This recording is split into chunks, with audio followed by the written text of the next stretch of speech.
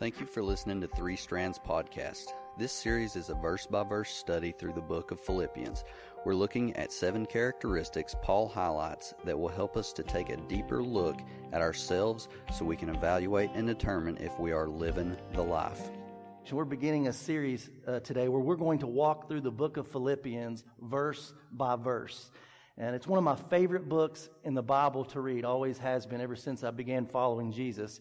And evidently, my family must really like the book as well, because my niece's husband, he's not here today. I was hoping he'd show up so I could pick on him, but Chelsea Crawford's my niece. Her husband, Michael, loved the book so much he even got a tattoo of one of the verses on his arm. Take a look at this. Look at that.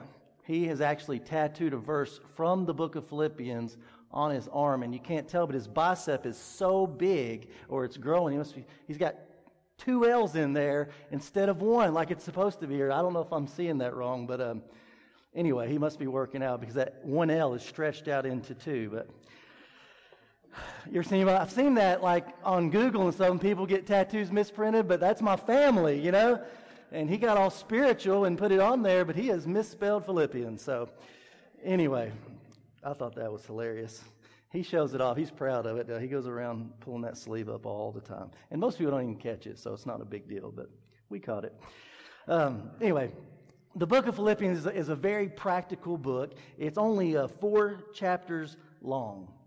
And so we're going to kind of dive into those, and we're going to look at 7 characteristics that are found in this book. And so what we've done is we've entitled this series, Livin The Life, because the 7 characteristics that we're going to discover are ways that we should be living our lives if we want to be making the most of the time that God has given us and having a maximum impact on the world around us. So that's kind of where the title of the series comes from.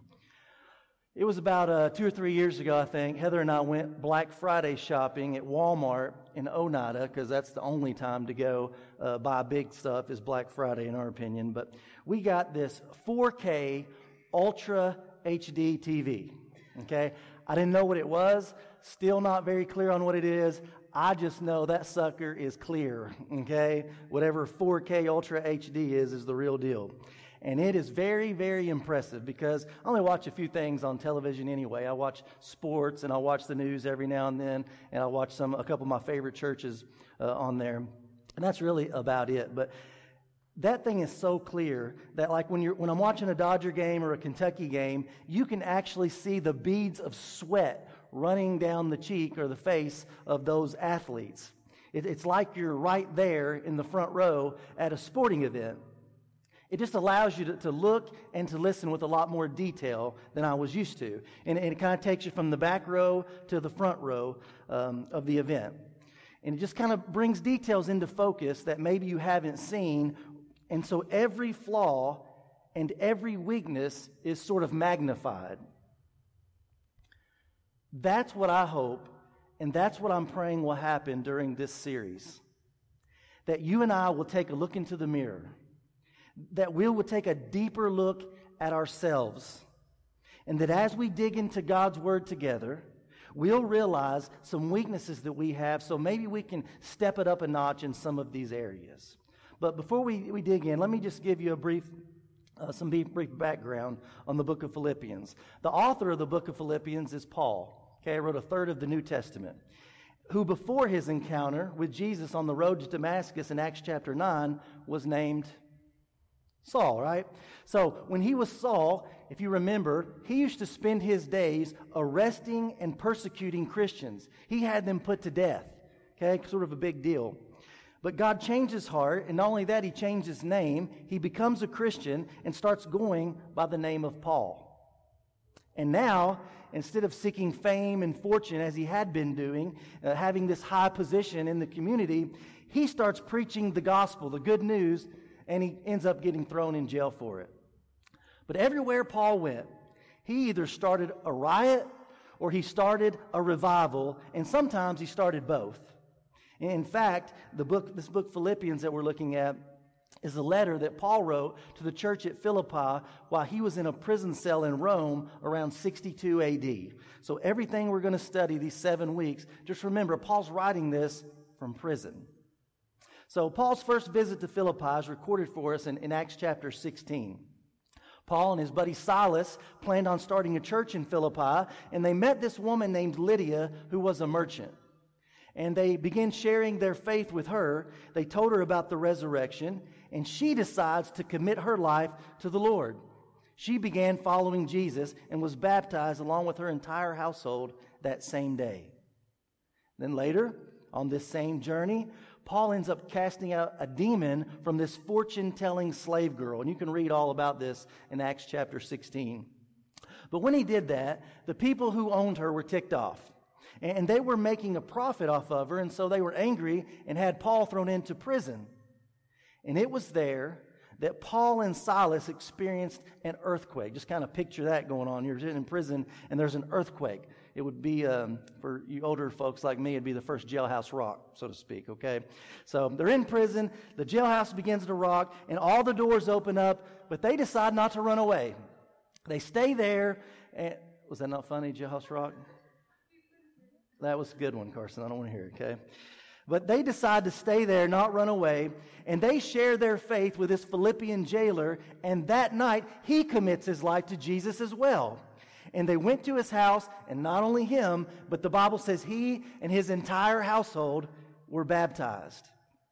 And that was the beginning of this church at Philippi.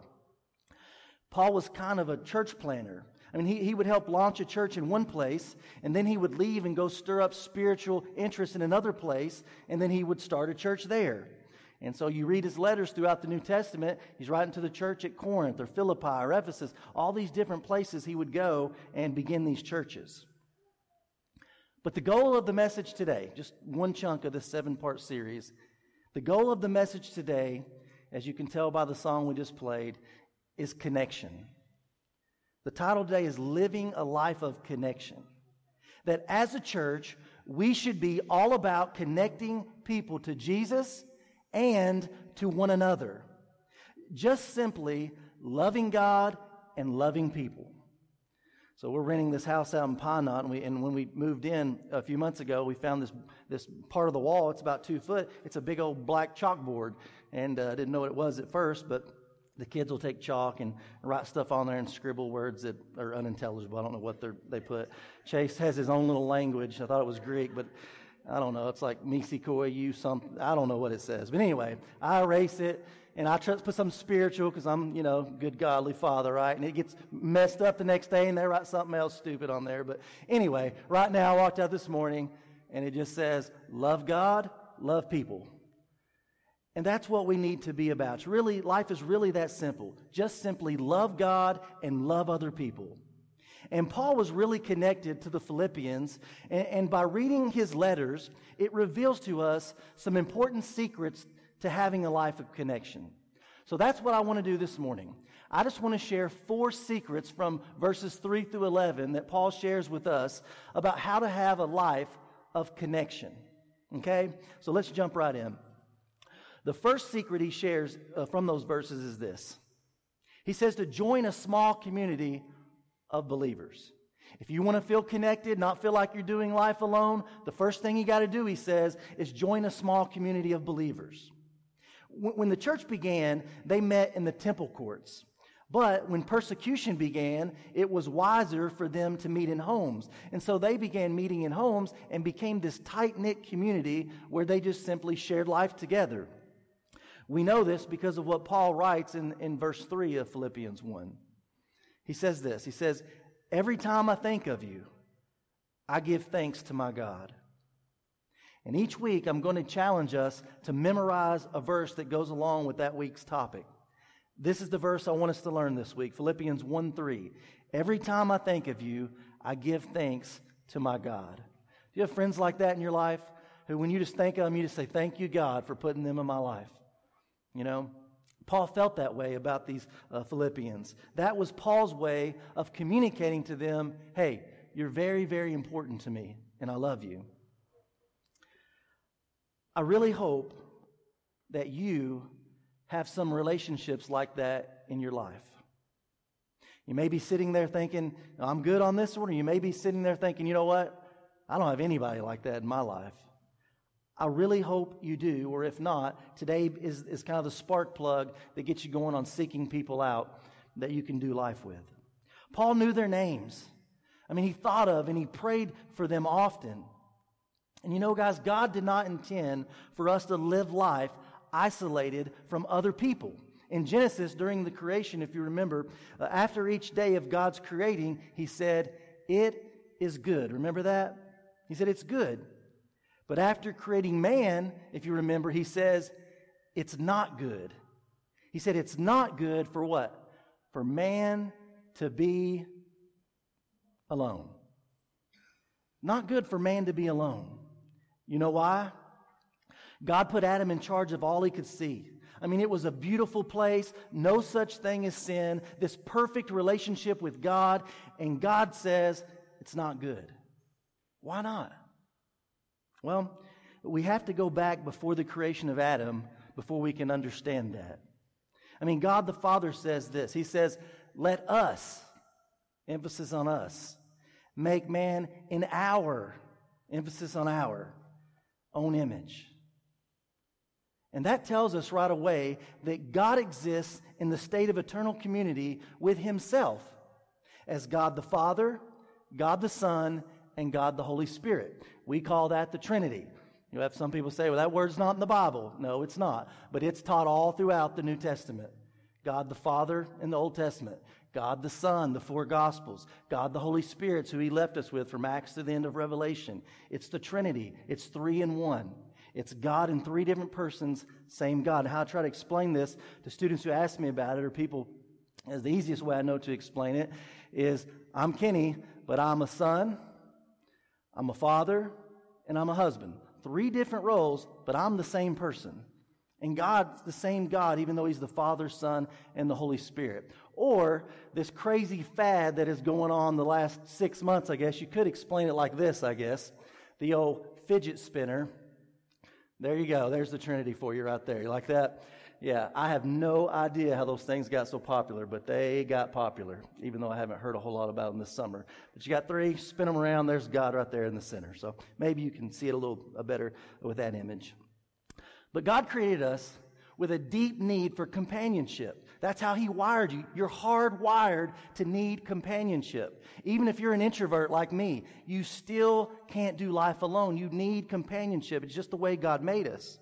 And when Jesus, if you think about his ministry here on earth for those 33 years, what was the first thing he did?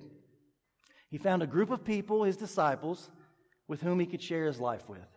Right? I mean, if anyone could have gone through life and accomplished his purpose alone, it would have been Jesus, right?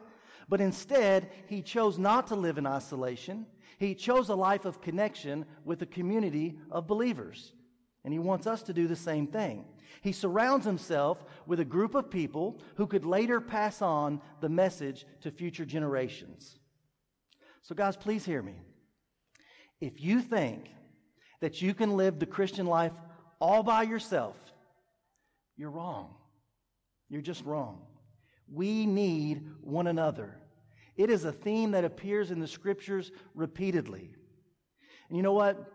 I dream of the day, that one day that this church will have so many people in it, okay, that it is impossible to know everyone.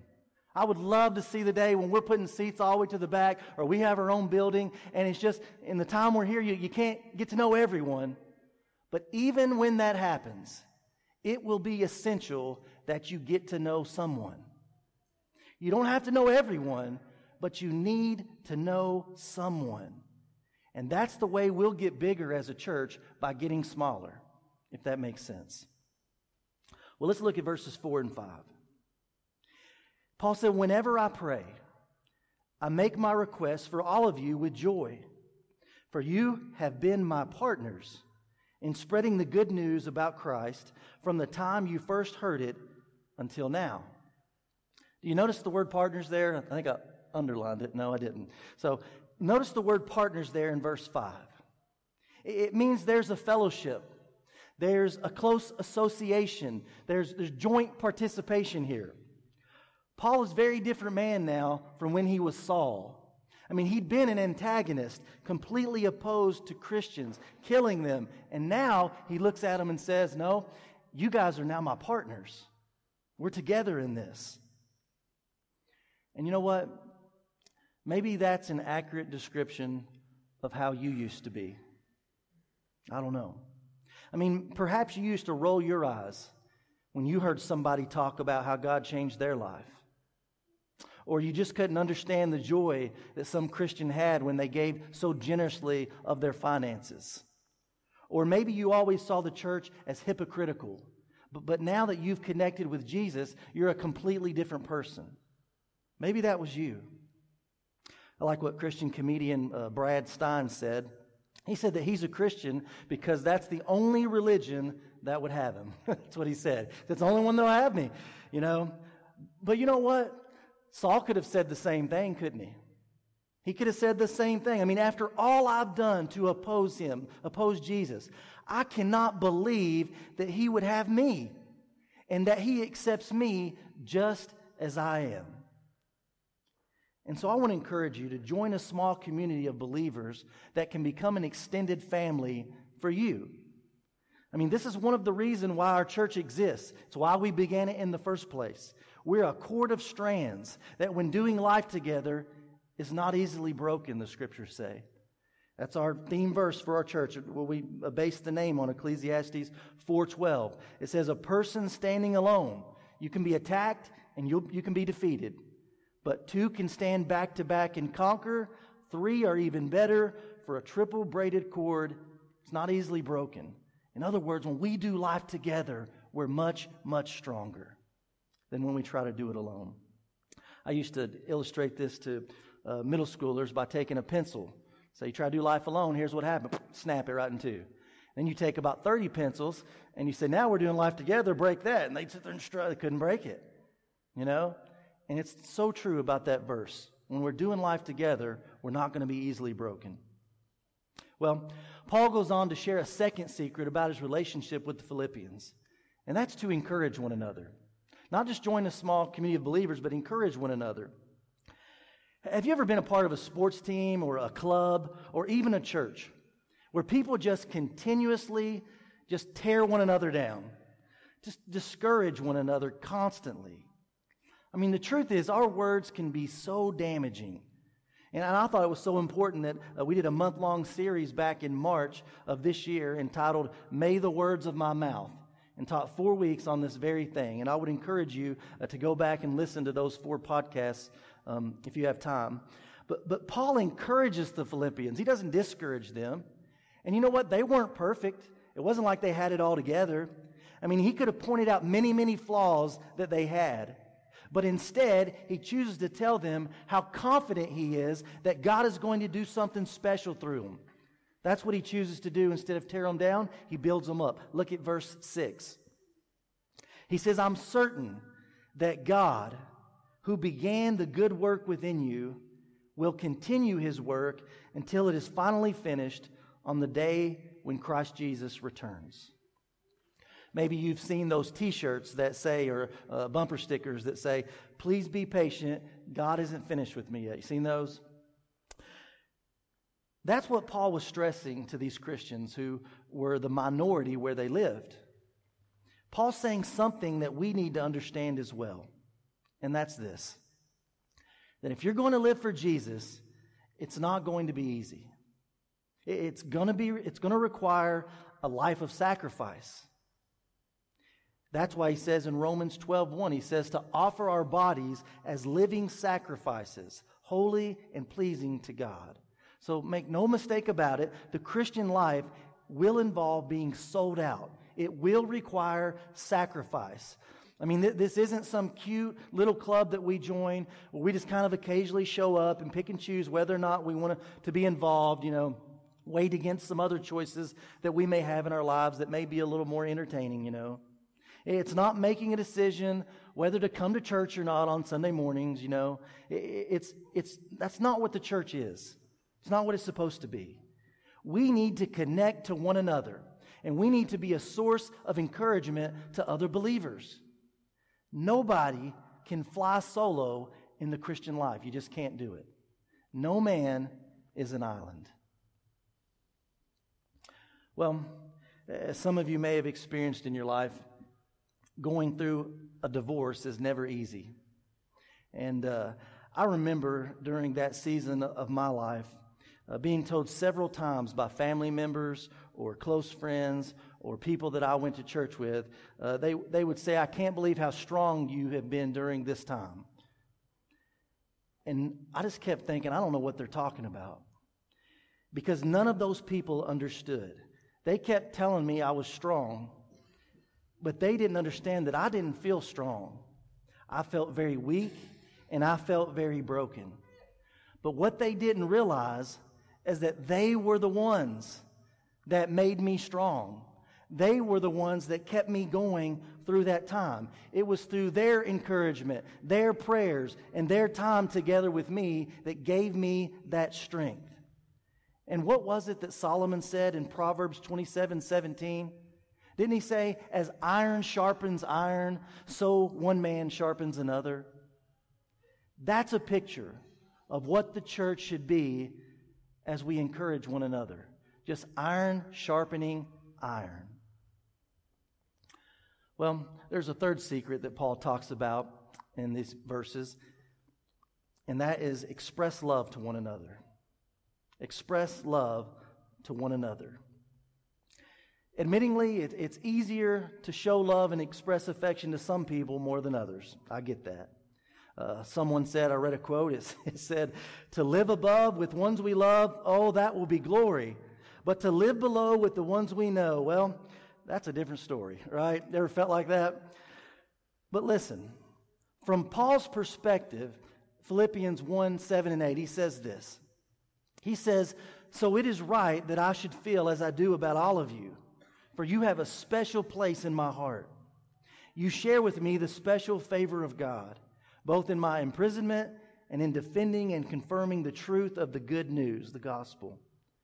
God knows how much I love you and long for you with tender compassion of Christ Jesus." And I'm going to repeat this often in the next few weeks, but I want us to remember where Paul is writing this from. Those words that we just read, he's writing them from prison. Can you imagine if you were in prison or if I was in prison, writing words like that? He has every reason to be bitter, but his concern is not on himself. His concern is for everyone else. You know what? I was just thinking, how would our lives change if every day we just got up and we prayed, "Lord, would you place some people in my path today who need loved? Who is it that needs their spirit picked up today that you're going to put in my path? What is the divine appointment, Lord, that you have for me today?" And we opened up our eyes and we began to look for opportunities. You know, maybe there are people that we would never normally reach out to. But how hard is it to invite a neighbor or a coworker or a relative just to come worship with us? You know, how hard is it to do that? Not very hard. But who is it that needs you to invite them here? Or who is it that needs you just to hand them a book or to encourage them to listen to a podcast or just invite them out to eat and spend an hour with them this week? Who is it God has placed on your heart that you need to reach out to? When we do that, guys, we're communicating God's love to them. So just think about that and pray through that this week. Also, do that through serving. You know, I was announcing the Refuel Conference that we go to every October, our church, but I was thinking about how they pull that off, you know? And what do you think people see from Thomas Road Baptist Church when we go there each fall in October? I mean, that church, they all jump in and simply serve one another to pull that conference off. There's thousands of people there. They have the love of Jesus. You know, I was thinking it's the same for those of you who serve here at our church. Whether you're teaching or leading in worship or a crew or the food prep or working with children or the tech team, it's the same deal. I mean, what is our motive for doing all of that? Well, we love because God first loved us, right? Isn't that what the scriptures say? We love other people because God first loved us. That's it. And so many times we find out that when we're trying to be a blessing to someone else, what happens? we are the ones who end up getting blessed, right? That's how God works it out. Well, there's one final secret that I want to share with you that Paul shares in these verses in his relationship with the Philippians to have a life of connection. And that's to study God's Word together. Study God's Word together. Look at verses 9 through 11. He says, I pray that your love will overflow more and more, and that you will keep on growing in knowledge and understanding. That's a reference to their study of the Scriptures. Verse 10, for I want you to understand what really matters, so that you may live pure and blameless lives until the day of Christ's return. May you always be filled with the fruit of your salvation, the righteous character produced in your life by Jesus Christ, for this will bring much glory and praise to God. Guys, there is such an important value that comes from studying God's Word together. And I want us to feast on this, because when we begin studying God's Word, it is contagious. It's contagious. You'll want more and more, because you will realize that it's God's truth for our life. I don't have to listen to what everybody around me is saying or what the television is saying. I can just dig into God's Word and get truth for my life. And nowadays, with modern technology, there are so many good tools out there to do that. Whether it's Right Now Media or the podcast or study Bibles you can purchase. There's so much out there that we have access to. We have plenty of options. But look at verse 11. It says, filled with the fruit of righteousness that comes through Jesus Christ. Guys, that's the connection that's got to be made. I mean, some people are just living their lives powerless because they're unplugged. They're not plugged into their energy source. Some of us living defeated because we're not letting God be God in our lives. And we spend every day full of worry because we're not letting God take care of the things He promised He would take care of. Several years ago, you may remember quarterback Michael Vick, who then he played for the Atlanta Falcons, but he went to prison for illegal dogfighting. Remember that? But at his press conference before his plea agreement, this is what he said. He's quoted as saying, through this situation, I found Jesus and asked Him for forgiveness and turned my life over to God. Now, the Atlanta Constitution newspaper interviewed Mark Earley, who leads Prison Fellowship, to get his take on Michael Vick's so-called conversion, because, he sees a whole lot of people, when they go to prison, he says they'll make a lot of people make some type of conversion, and he sees so many people do that. So he was very honest when they interviewed him, and he just said this. He said, well, to gauge whether someone's conversion is authentic, you have to look for several things. He said you have to look for humility. You have to look for movement from a me-centered life to an others-centered life. You have to look at involvement in a local church and a willingness to be accountable to other people. That's kind of what Jesus says in John 15:5. He said, I'm the vine, you're the branches. Those who remain in me and I in them, you're going to produce fruit. But here's my favorite verse in the Bible. He says, but apart from me, you can't do a thing. You can do nothing apart from me. It's like the cell phone whose battery's dead and it's not plugged in. It's just, we're dead. You know what? I hope Michael Vick made a connection to Jesus. But in order for that kind of commitment to stick, we all need to connect with others as well. You and I, we need a group of Christian brothers and sisters that we can walk beside, and they can walk beside us to point us to the narrow path the Bible talks about, that can support us when we need support, that can encourage you when you need encourage, and that they can love us through the challenges that come when we make poor life choices at times. And for those of you who are skeptical, if God can't save a Michael Vick or a Ted Bundy or, listen, a Christian killing Saul and change their life, then listen, He can't save me and He can't save you either. Because deep down, we're all crooked. Let's just own it. We're sinful to the core, and Jesus is the only hope that we have. And the truth of this message is that we all need others. But more importantly than that, we all need Jesus. Right? So as we close this morning, There are a lot of different decisions that you can make today. For some of you, maybe you've been coming to this church for a while now, and you've been kind of on the sidelines and never really gotten involved with a small group or just simply other people to do life with together. So maybe for you today, you need to commit to getting plugged in with a group of men or a group of women here at church and just pull somebody aside who God has placed on your heart and say, you know what, could we just get together this week sometime? And just ask them. Maybe for you, you just need to begin studying the Bible and allow God to speak to you through His written word. Or begin a Right Now Media Bible study. There's tons of good Bible studies on there. Maybe for you, it's finding a coworker this week and asking, hey, could we get together and just pray in the mornings before work for just a few minutes each day together? Could we do that? Or maybe for you, it's just simply getting an accountability partner. Somebody you can trust of the same gender, just to share life together and talk about what's going on in your life and begin to build relationships with other people.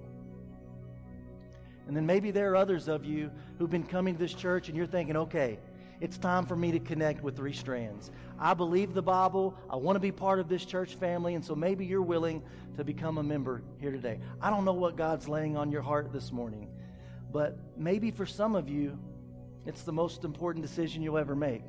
And that's that you've never connected with the one that matters most, and that's Jesus. Maybe you've never turned your life over to Him. You're not a branch on the vine that we read about a few minutes ago in John 15, verse 5. You've never swallowed your pride and said, Jesus, I turn it over to you. And so maybe for you today is your day of salvation. But whatever your decision today is, I want to challenge all of you to get connected. And if you need to talk with someone about that here in a few minutes when we're done, just look around the room. There are several people who would love to have that conversation with you. And so as this last song plays, I want you to hear the main verse there, which says this. It's what we talked about today with living a life of connection. It says, no man is an island. We can be found. No man is an island. Let your guard down. You don't have to fight me. I'm for you, Paul says. Not against you, I'm for you. We're not meant to live this life alone.